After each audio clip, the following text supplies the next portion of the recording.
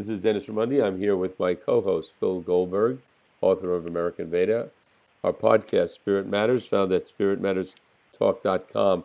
Our guest today, Steve Behrman, who is also known as Beyond Ananda. He's an internationally known author, humorist, and workshop leader.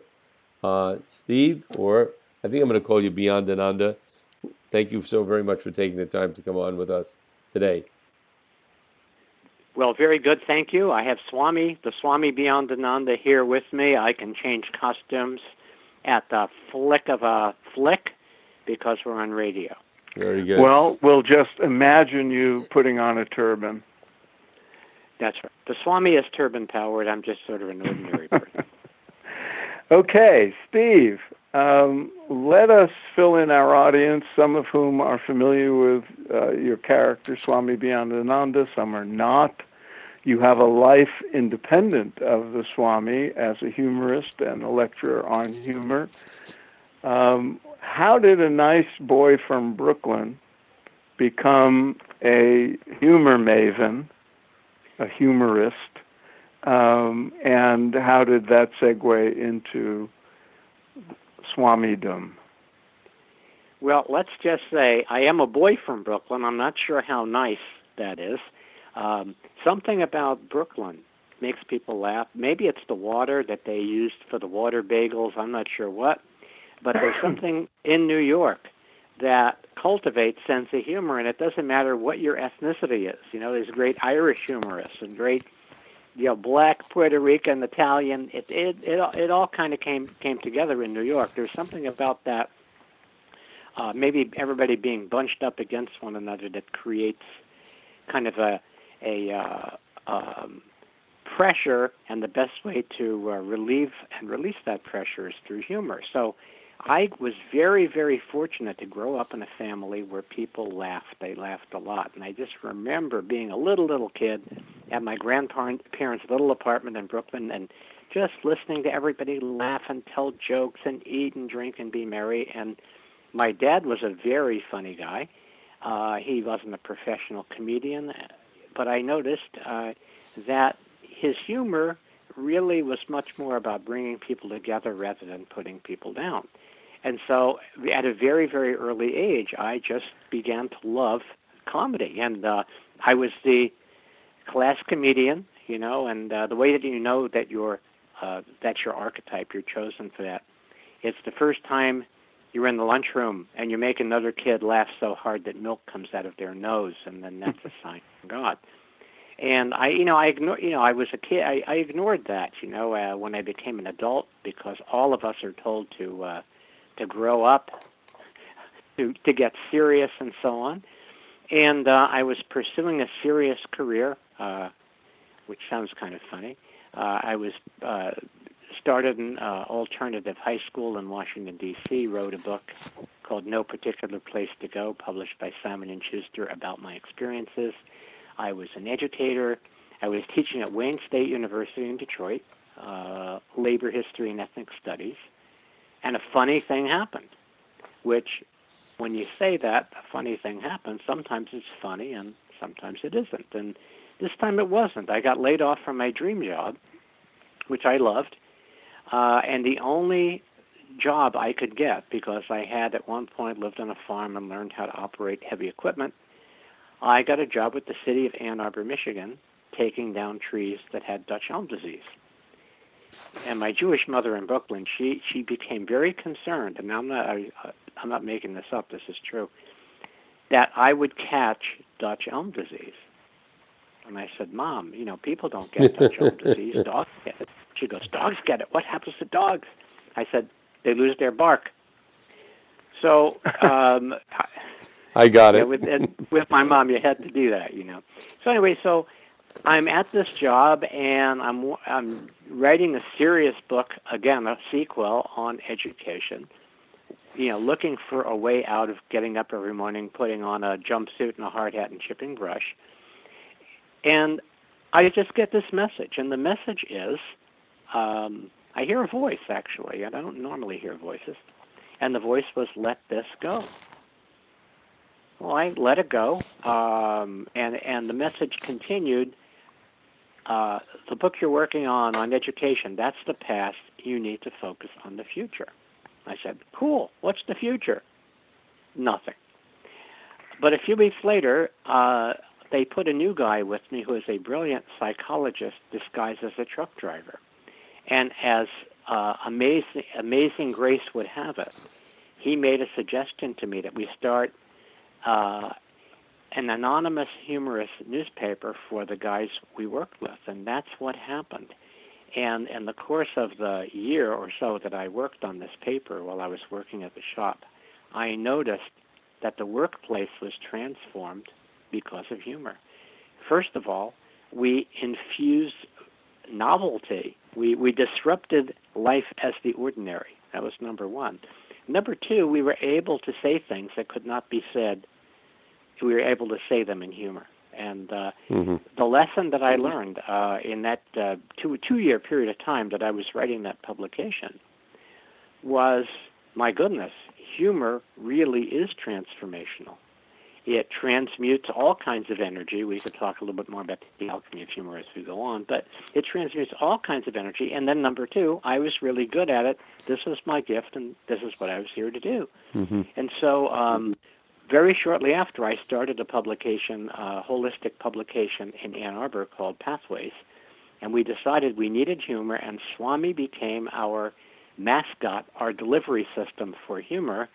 And that's really how this character began and how I got set on the path from being a serious professor to a humorous purveyor.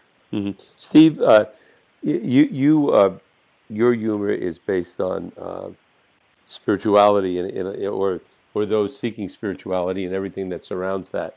And I'm curious, and I'm going to guess over the years, you've been exposed to many, many spiritual movements and groups throughout the U.S. Do you generally find that those spiritual seekers are more, that laughter, that humor is a part of their spiritual path, whether they know it or not? That because sometimes we think of spiritual seekers as being very solemn monks in a monastery, never cracking a smile, very serious all the time. But in fact, my experience is when I've been around various spiritual groups, there's often an element of a significant element of humor, and if it's a spiritual group that's guru-centric, that level of humor is usually dependent upon the guru and his sort of attitude toward humor. I'm wondering what your experience is in regard to that, your observations. Well, okay, that's a big question. Let me back up to when I first started doing this. What I noticed that there were two common afflictions that the spiritual people that I met had. And, this ran the gamut from people who followed various Hindu gurus to people who were quote-unquote New Age. And the two afflictions, I would call pathological purity. And pathological purity is where you feel like there's something that's impure about you. I mean, I knew people, they wore white, they only ate white food. I mean, there's all kinds of, fasting, don't do this, don't do that. Basically going to asceticism and cleaning up. And, so I saw that one extreme. There was a lot of that. On the other hand, we saw what I would call spiritual materialism, where people would learn how to chant and then chant for a BMW. So those are the two kinds of extremes. I always found that there was something disarming about the humor that I did, and that even if people were serious, they would laugh in spite of themselves. And the first time I had an opportunity to actually perform in front of a real Swami, it was rather intimidating. It was Swami Satchidananda at Yogaville, the ashram, Lotus Shrine in Virginia. And, of course, here I am. This is 25 years ago or more, so I'm a phony Swami about to go and do a performance in front of a real Swami. So the night before, we went to his satsang, and he said, "What if you want to achieve enlightenment, you must desire nothing." Well, at the time, I had just produced the Box of Nothing, a very colorful box that had lots of jokes about nothing, a hole in the box to see how much nothing you had left, blah, blah, blah. And so the next night he came to the show. And at the end of the show, I very ceremoniously presented him with a box of nothing to help him get enlightened. And when he had his 85th birthday party 5 years later, he invited me to do my nothing presentation because he was so tickled by it. Now, Satchidananda, like the Maharishi, like the Dalai Lama, these are all people who laugh very easily, mainly because they take themselves lightly, mainly because they see the silliness in so much of the ego's antics and activities. But as you were suggesting, what I noticed when I was doing my show for Satchidananda is that the close disciples looked at the boss to see if the boss was laughing. Exactly. He had no problem laughing at all of this. He definitely recognized the depth of humor when it comes to the human condition. And it's just everybody else who was more tied into the structure of the path rather than the essence of it. That's interesting. As Westerners often are. Steve, do you find people in spiritual circles capable more or less than the average person, or just a regular audience, of self-deprecating humor, of being able to accept being satirized themselves? My own experience is that many people are more frightened than enlightened when it comes to things like that.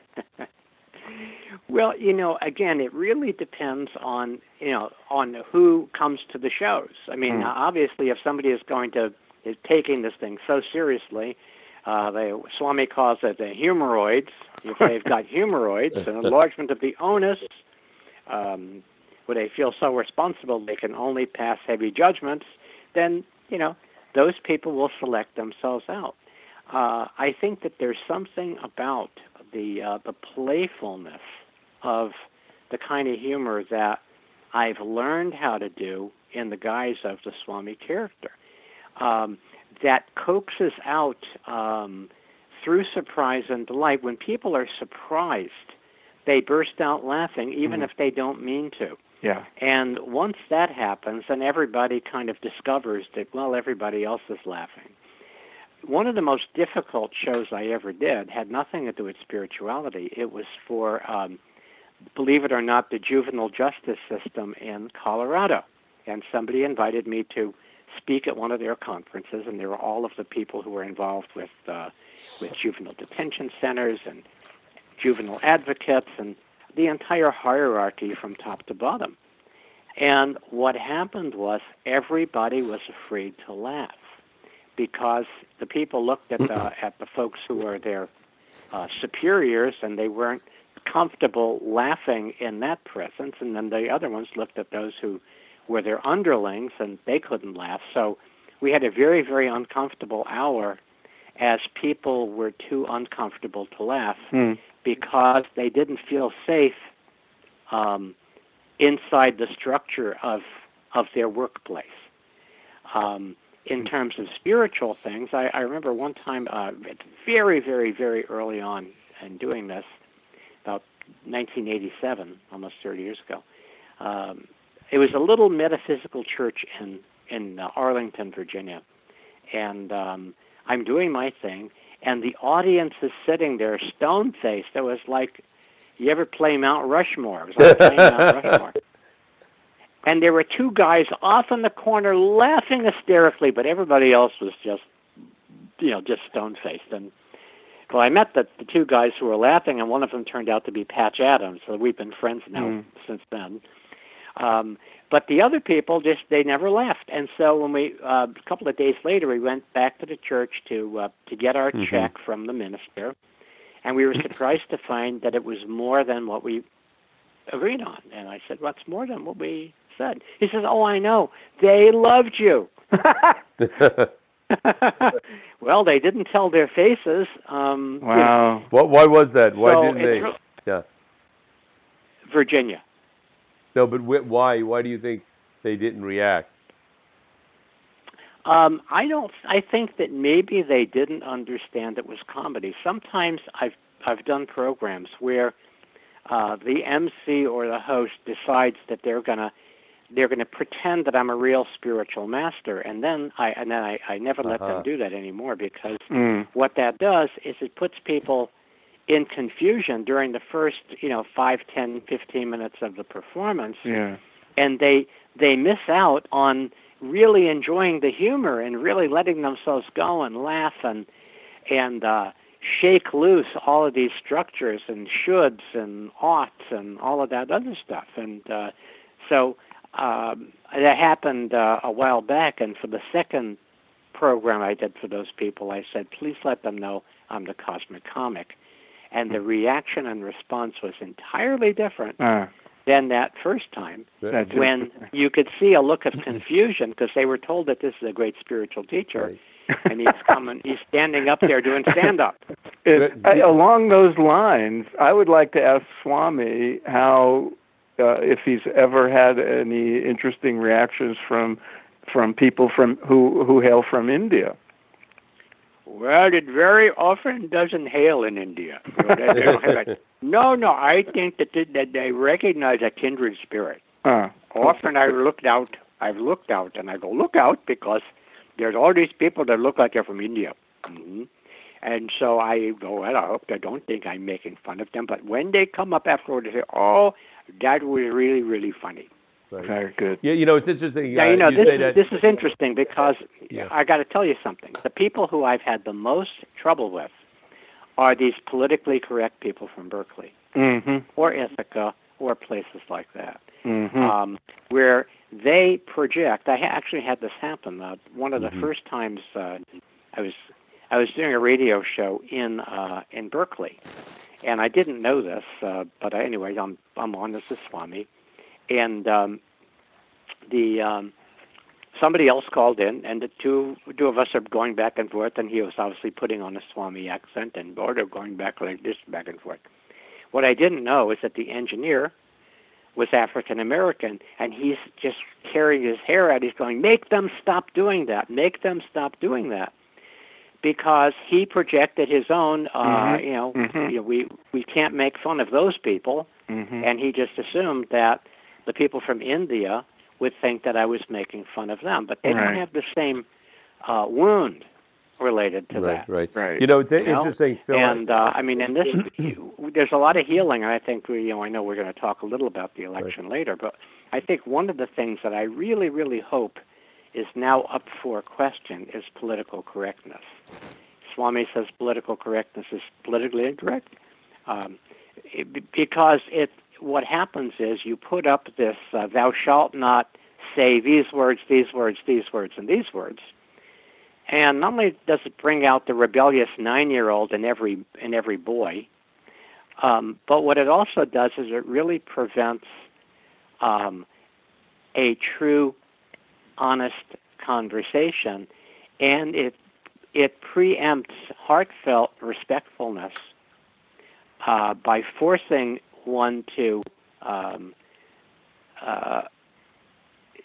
speak a certain way, even if you don't feel that way. And I think that we've now, laid open the wound for everybody in this so-called civilization. Yeah. All the nicey that we've put on top of it, it's now been revealed, and now we actually have to have a real healing conversation. Along those lines, Steve, in regard to what you do in speaking to spiritual groups, are there lines that you are afraid to cross? Like, in other words, making jokes about the guru, if it's a guru-centric movement? Because my experience is that that's very sensitive in most of those groups. Well, the idea of humor, when it's done right, is humor is never oppositional. Humor is a lot like Aikido. Humor doesn't push against something. It just simply finds a way around it that is delightful and surprising. So the way that I did very early on, my good friend Phil Proctor from Firesign Theater, they first had the GURU, And so I took that and I created the Guru rap song. Gee, you are you. So when I look at when I've spoken in front of those groups and people ask about the Guru, I said, "Well, you want to look at the true Guru, look in the mirror and go, gee, you are you. Gee, you are you." Nobody can argue with that. It doesn't push against anything. It doesn't insult the Guru. It doesn't disrespect the people who find that form of devotion helpful to them. So over the years, as I've performed in front of various groups, I mean, there's a number of things that, the way that my mind works, my mind has no censorship. It's between the mind and the lips is where I have to decide what am I going to do. So as a good example, maybe 13 years ago or so, I'm performing at a very open-minded church in Vancouver, BC. And somebody asked about a guy, he probably was gay, he asked about gay marriage. And the Swami said, "Well, I think gay men are coming into their own." And there was a silence, and then all of a sudden the whole place came down. The entire structure, I mean, everybody just burst out laughing. They couldn't control themselves. And, of course, the Swami did like a Jack Benny, like, what did I say, what did I say? Mm-hmm. Now, that was 13 years ago. This question comes up a lot. I have used that line only 5 times since that time because I've had to very, very carefully gauge my audience to see whether they are willing to go all the way or whether I would have to dig myself out of a hole. Mm. I have a friend, Alicia Datner, a very talented young comedian, and, she says, the comedy club is sacred space. What does she mean? As in the Native American Heyoki, the Native American trickster clown, in that culture, the joker is always wild. The joker always trumps everything. And in the space of a comedy club, in that sacred space, just as surely as the jester was allowed to say anything to the king, in the space of comedy, between consenting adults, you can go anywhere in that space of comedy. You can actually explore things that are taboo. You can say things that are forbidden. And when you do that, you have the tremendous opportunity for deconstructing ideas that are obsolete. And I'll give you another example that's not my own. At his first, Lenny Bruce, and I'm sure most people who are listening know who Lenny Bruce was, but he was a very edgy comedian in the 50s to the mid-60s. He was called a dirty comedian. He was the first to use these 4-letter words in his performance. He was arrested. He was persecuted, et cetera, et cetera. So Lenny Bruce is doing his first performance in New York. He had made his name on the West Coast in San Francisco. His reputation preceded him. Maybe the late 1950s, I'm thinking. And he's at a club in New York. And again, who's there? It was one of these jazz clubs. So he's got the beatniks, he's got the intellectuals, and he has a few celebrities. And in the front row is the great basketball player Wilt Chamberlain and his date, and Sammy Davis Jr. and his date. And so very early on in the show, Lenny Bruce wants to light a cigarette. So he asks Wilt Chamberlain to pass his cigarette so he could light his cigarette. And he looks at the cigarette that Wilt Chamberlain passed, and he says, "You've been nigger-lipping this." And the entire crowd, nobody breathed until Wilt Chamberlain and Sammy Davis Jr. burst out laughing, and the entire place came down, and the idiocy of that phrase got deconstructed.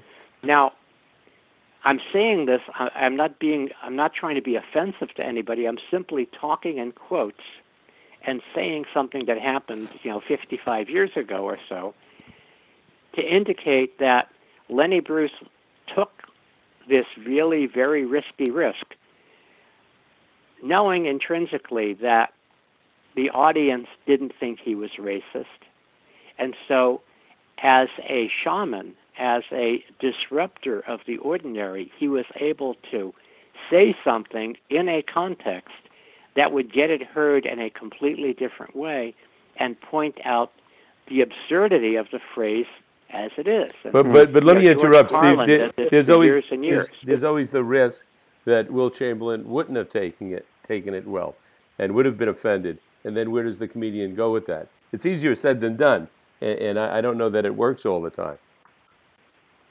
Well, that's exactly right, and that's why I say he took a tremendous risk, because if he didn't get that response, it would have been a big and that's why in the split second when I have to decide whether I use this piece of material or go for that piece of material, I'm gauging whether whether people in the audience are going to be hurt or confused or disturbed in a bad way. You know, some ideas deserve to be disturbed, you know, but I don't really. But I'm not looking to cause hurt in what I do. You know, it's kind of like the opposite of the neutron bomb. You know, destruct ideas, leave humans standing. You know, Steve. When you're performing as Swami, do you have intention beyond just entertainment, beyond just making people laugh? Is there an agenda, not an agenda, but is there, as part of your sort of mission or your raison d'etre for having the character of Swami Beyondananda, to illuminate, to enlighten, to move people along spiritually, or is it just entertainment?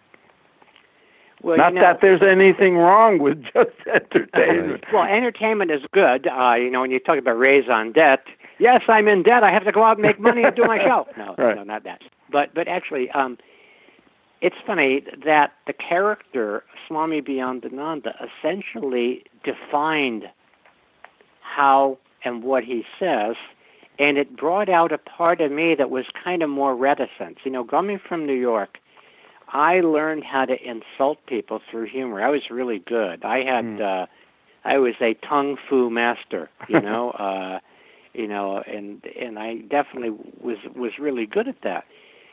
When the Swami character showed up,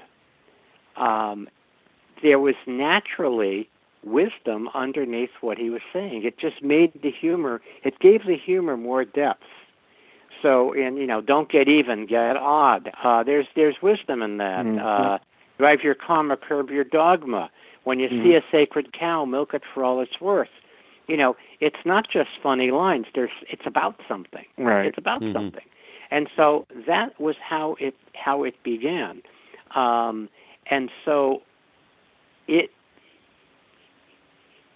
a certain regard, I've often read books and listened to talks, done practices, and then I've translated those into humor, using humorous terms to actually describe what I've learned so that it becomes useful and memorable to other people. So while they're being entertained, they're being offered something deeper. And people always say that, and I think one of the reasons why people from India have never taken offense at what I do and why they always come up very kindly is because they really recognize that it is a delivery system for something deeper than just throwaway lines. Very good. Yeah. Let me ask you. It gives comedy more power. Yeah. One final question from my side, Steve, and that is, you've been exposed to many different spiritual groups in your career as a comedian. Is there any group or groups that you were really taken by and thought, maybe even wanted to become part of, because you were so affected by them or their teacher or their teaching? Other than Scientology. Yeah, I'm not, I guess I respond to individual audiences, and I always appreciate, in fact, we just did a show at a big Unity church in Roanoke, Virginia, and I was so taken by that audience. They were so ready to play. And I think that's really what it is. Whatever, it's kind of like, I'll have what they're having. Whatever, if there's some path, some group, and I think often it's not so much the teacher, or it's how people have cultivated flexibility and good nature around those teachings. And I think part of what the Swami and comedy has sought to do is to really play with paradox, because that's the place of enlightenment, being able to hold opposites simultaneously. And so the kind of humor, when I first started doing this, everybody was like, you should be non-judgmental. So Swami would say, I think judging is terrible, and people who blame are the cause of all the world's problems. So you would take that, you would, I call it pumping ironies, as you take things that are contradictory and you bring them to consciousness, and all people can do is laugh about it. And then sometimes, one more thing along those lines is that I can tell when people lighten up.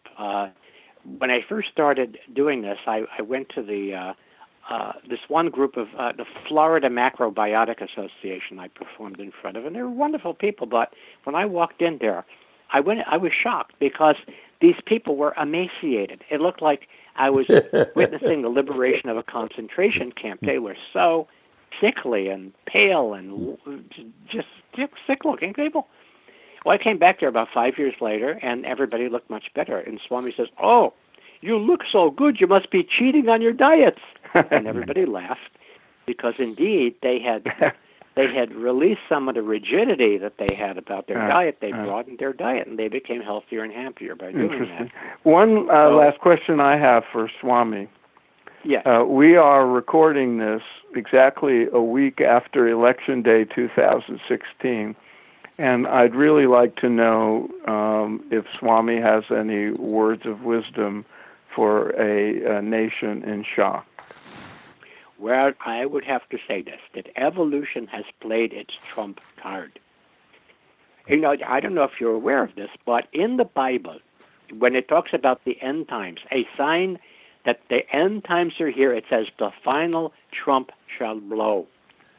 Okay? Oh. Well, many people are thinking, well, we think that Trump blows. That's for certain. Well, what is the evolutionary moment? It means that we actually are being called forth to recognize the unity of who we are, that we are not that. He is the contrast. For years we have had the kind face on our empire, and yet underneath it, the same big fat ass. Yes? And so now, as people have come to realize, we've had a sociopathic empire with a nicey face on top of it. Why not have a real sociopath in charge? So that is where we are right now. And in order for us to actually gather around the virtues and values that the vast majority of us who are not sociopaths have in common, we have to compost this election. Yes, because a lot of the posts that I've been seeing have not been very calm. So we begin to compost by writing calmer posts, because what happens is when we get so into this fear, this fight or flight, it takes us out of our creative brain, puts us in our hindbrain. So we have to say to our hindbrain, get thee behind me, hindbrain, and let's go to the membrane and the woman brain, the frontal brain, where we are all in this together.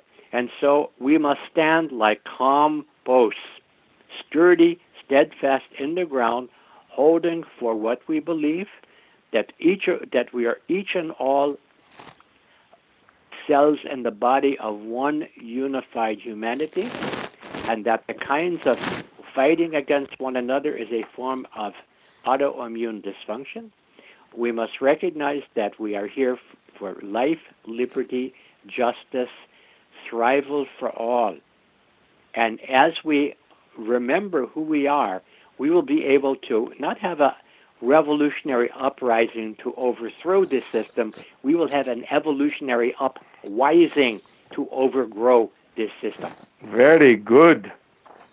An upwising. I like it. Thank you. Very good. Swamiji. Thank you so very much. A lull in the storm this week. So we'll look, and we will post your website, so those that would like to see you perform will know your schedule, and you have written books, and all that information will be up. Thank you so very much. Thank you so much, guys, for having me, and we look forward to this uprising taking place as more and more people take a step forward. As they go down, we go up, and we take everybody with us. Great. Thanks, Steve.